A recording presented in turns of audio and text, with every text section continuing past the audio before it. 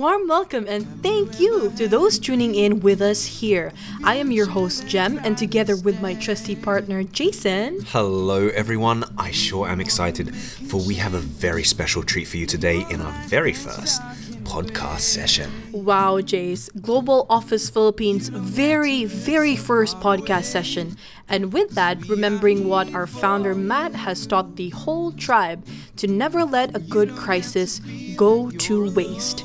That is why we are going all in, where we connect, inspire, and grow. Today we are joined by Global Office Philippines, or formerly known as Go Virtual Assistants, our CEO and co-founder who has taken the industry surely by storm. She has led the team to be awarded CEO Asia Circle of Excellence Award for SME Company of the Year 2019, Silver Stevie Asia Pacific for Innovation in Management. Nominated for the ACES Leadership Awards for 2020, the Asia Corporate Excellence and Sustainability Awards, which is to be announced this October. Please welcome Fiona Kesby. Hello, Fiona. Thank you for that beautiful warm welcome. It's really excited to be here with you today. Indeed, we have many questions which I'm sure would greatly benefit all of our listeners and viewers. Your story has not only inspired the whole tribe, but has now reached thousands of people. So our very first question is, how did it all begin for you to be involved in this massive industry, and what was the journey like? Oh, what a great question, all the way back to the beginning. So look, in 2007, I was a co-founder of a software startup with my brother Matt, who is the founder of Global Office Philippines and my business partner. And we used virtual assistants in India and Pakistan back then via Upwork. And back then it was actually called Odesk. And we had some great experiences, but we also had some pretty horrific experiences. And anything that could go wrong did go wrong. In fast forward 2014, Matt came to me and he said, I have an idea for a business. Let's offer virtual assistant services to SMEs so they don't have to go through the same pain points that we went through back then. He wanted to take his learnings from Franklin Covey as an execution leader, teaching the 7 habits of highly effective people and the 4 disciplines of execution, and couple that with my experience within recruitment and building high performance teams. And I thought it was a great idea, and I said yes. But I had one condition, and that was if I could work part-time from home, just doing sales for the business. Now, Matt is very good at sales, so he said yes to that condition. Now, we laugh about that today because considering here I am now talking with you as the CEO, running the operations in Cebu City, and it is definitely not been a part-time job at all. What has the journey been like? It is like building a plane while it takes off from the cliff and you're still building it as you're flying it. It's been a journey of blessings. The Cebuano culture in Cebu City, where we're based, is so incredibly kind, and there's so much talent as well. Now, has it been difficult? Absolutely. I say it's never easy, but it's worth it. And does it bring us lessons on how to achieve results in different ways and innovate? For sure. And even more so navigating a pandemic. I mean, we've had to focus on the blessings that come from a crisis. We're thankful and grateful, in fact, that because of the lockdowns, we've actually developed new software. And one of the software that has been developed is a remote video support software that connects for support in seconds with no need to download an app. And that was conceived over the Easter weekend and then built within only 6 weeks by the team. And we're now, it's pretty impressive, isn't it? Oh, yes, it is. And we're now expanding that into telemedicine here in the Philippines. And it's important that all of our team members and their families have access to free medical. And we were, hearing the stories where, at the moment, people 20 and under and 60 and over with quarantine legislation are not meant to leave their homes, or they're fearful to leave from catching the virus. And then there's no public transport as well. So it's been very, very difficult to access that medical support. And so that's what we're going to be offering supporting our team members and then their extended families. And you know what? Who knows where else this technology could lead? The team have asked, can we offer it for free to communities in the province areas for support? And we've said, hey, why not? Yes. That is incredible. Yes, indeed. And to go on this new journey together with your brother Matt, that makes it even more incredible. So, why the Philippines? What made you decide to drop your anchor here? We would love for you to share with us your initial impression years ago, and how has it evolved since? Oh, great question. So in 2014, when Matt was working for Franklin Covey as a consultant, he hired a virtual assistant to help support him off Upwork again. And that was a gentleman by the name of Ian Ramos, and he was Matt's first VA, the company's first VA. He's still with us today, and he was based in the Philippines. And so the Philippines for us worked well because of the time zone, worked in well with Australia, the excellent English skills, and being predominantly a Catholic Christian culture meant that there were similarities with our culture in Australia. Then Cebu City was a strategic selection because team members have work-life balance. They're not commuting 2 to 3 hours to work like their friends in Manila. And when we have balance in our life, we're more productive. We're not on a major earthquake fault line. We're sheltered from the typhoons, and there's no active volcano either. And then Thankfully. thankfully. And then there's the beautiful beaches, and the island that we're on is a really idyllic lifestyle and a great place for our clients to have visited, and hopefully soon when we can all start traveling again, we can welcome our clients back to visit their team members as well. Now, when I first started working with Matt, he asked me to come to Cebu City for 5 days to see the office, and I thought it was a great idea to help me sell the services in Australia. Now, remember how I said he was great at sales? Well, he booked us into the Movenpick. So my first night was this beautiful ocean view with white sandy beaches and palm trees, and I instantly fell in love with the city. And then as a foreigner, we're really spoilt because it's such an easy city to navigate compared to the rest of Asia because everyone speaks English. The street signs are in English, everything through to the menus being in English as well. And then, as I've said, Filipino culture is so incredibly kind and welcoming. We stayed at the Radisson, and one night over a cocktail, and there's the harp music's playing in the background, he said to us, one of us needs to move here to scale the business and to get the culture piece right. I absolutely agreed with him, and so I asked him, when are you moving? And he said, I can't.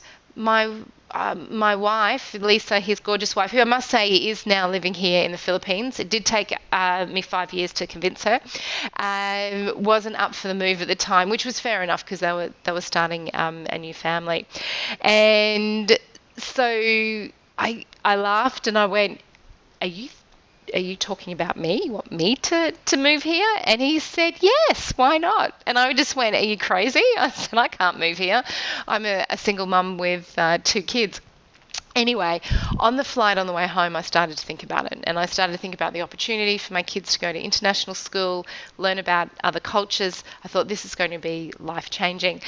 So I agreed to it was going to be a 2-year assignment, and then I'd go back to Australia so my daughters could finish off high school there. Anyway, I'm sitting here 5 years on and we're still here, and Cebu City is our home. And yes. As a parent, I'm still here. And as a parent, I believe it's been a blessing that my children have grown up within the Filipino culture, a culture that embraces kindness, resilience, and family values. Well, yes, the BPO industry certainly seems to be thriving and staying strong in spite of the pandemic. But tell us, what were some of the challenges you faced when everything went on a sudden lockdown? Yes, look, this is a blessing that we must focus on, that the BPO industry, the outsourcing industry, virtual assistants, has been able to grow through this period of time. However, like us, and as I speak to other outsourcing leaders as well, there still has been client losses, unfortunately, but we are seeing that it's bouncing back faster than other industries, and we're very thankful for that. We were very thankful that we were able to, with permission from the government departments, keep our office open, so that people where the jobs couldn't be sent home due to data security or the need for really, really high speed internet, if a team member didn't have that at home, that they could still come to the office. There were so many challenges, moving over 300 team members to work from home overnight with no downtime. That's a massive logistics operation. Converting our office to a summer camp so team members could live on site. We were very proud that the Department of Health approved this, and they actually said that we had one of the cleanest and best live-in setups there. Recruitment challenges, applicants wanting to work from home and there was no PC or internet, and then having jobs that were required to be on site, but then the borders were closed so that we could only hire within a 2K radius. Navigating the changing EOs, the executive orders, that there were new legislation and guidelines and permits that were required about every 2 weeks. There was the fear from team members about COVID-19. There's so much that was unknown.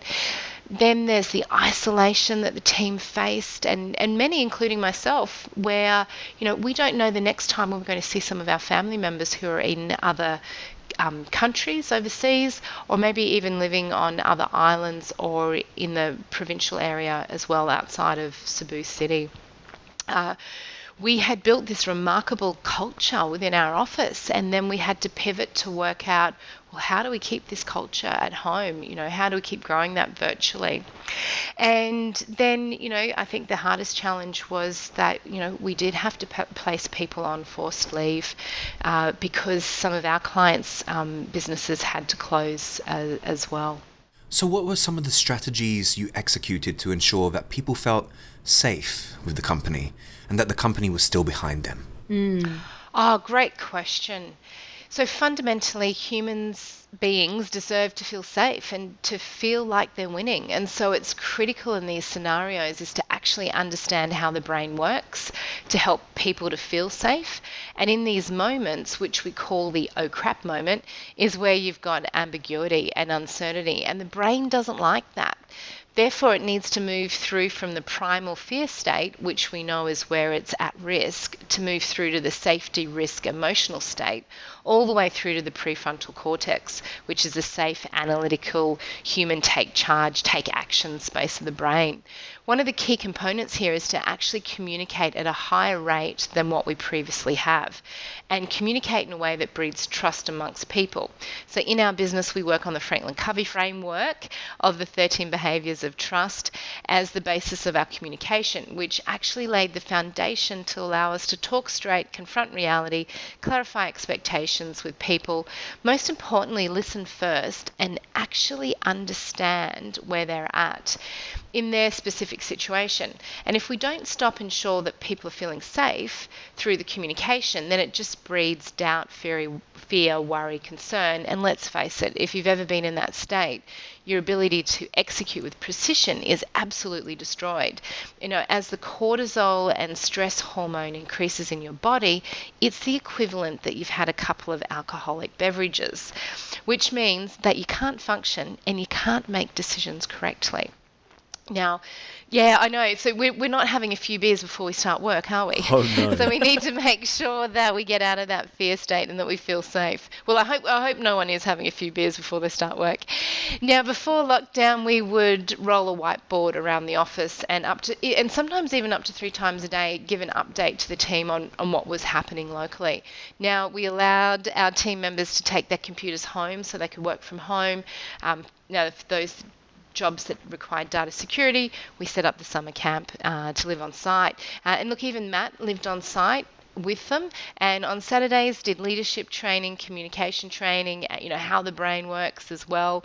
We had lots of activities organised. The decision was made for me to work from home as I'd had pneumonia twice before, and decided that I was in a higher risk category if I was to catch COVID-19, and so I'm based from home.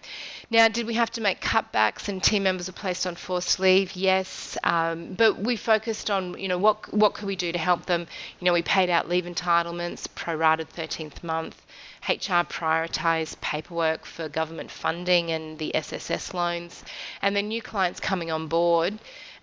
We were giving priority to those team members, and Matt and I personally haven't taken a salary over the quarantine period either, and working weekends to show that we're both 100% committed to creating more jobs here in Cebu City for the community and for our team. You were just listening to episode 1, part 1. Be sure to stick around for part 2.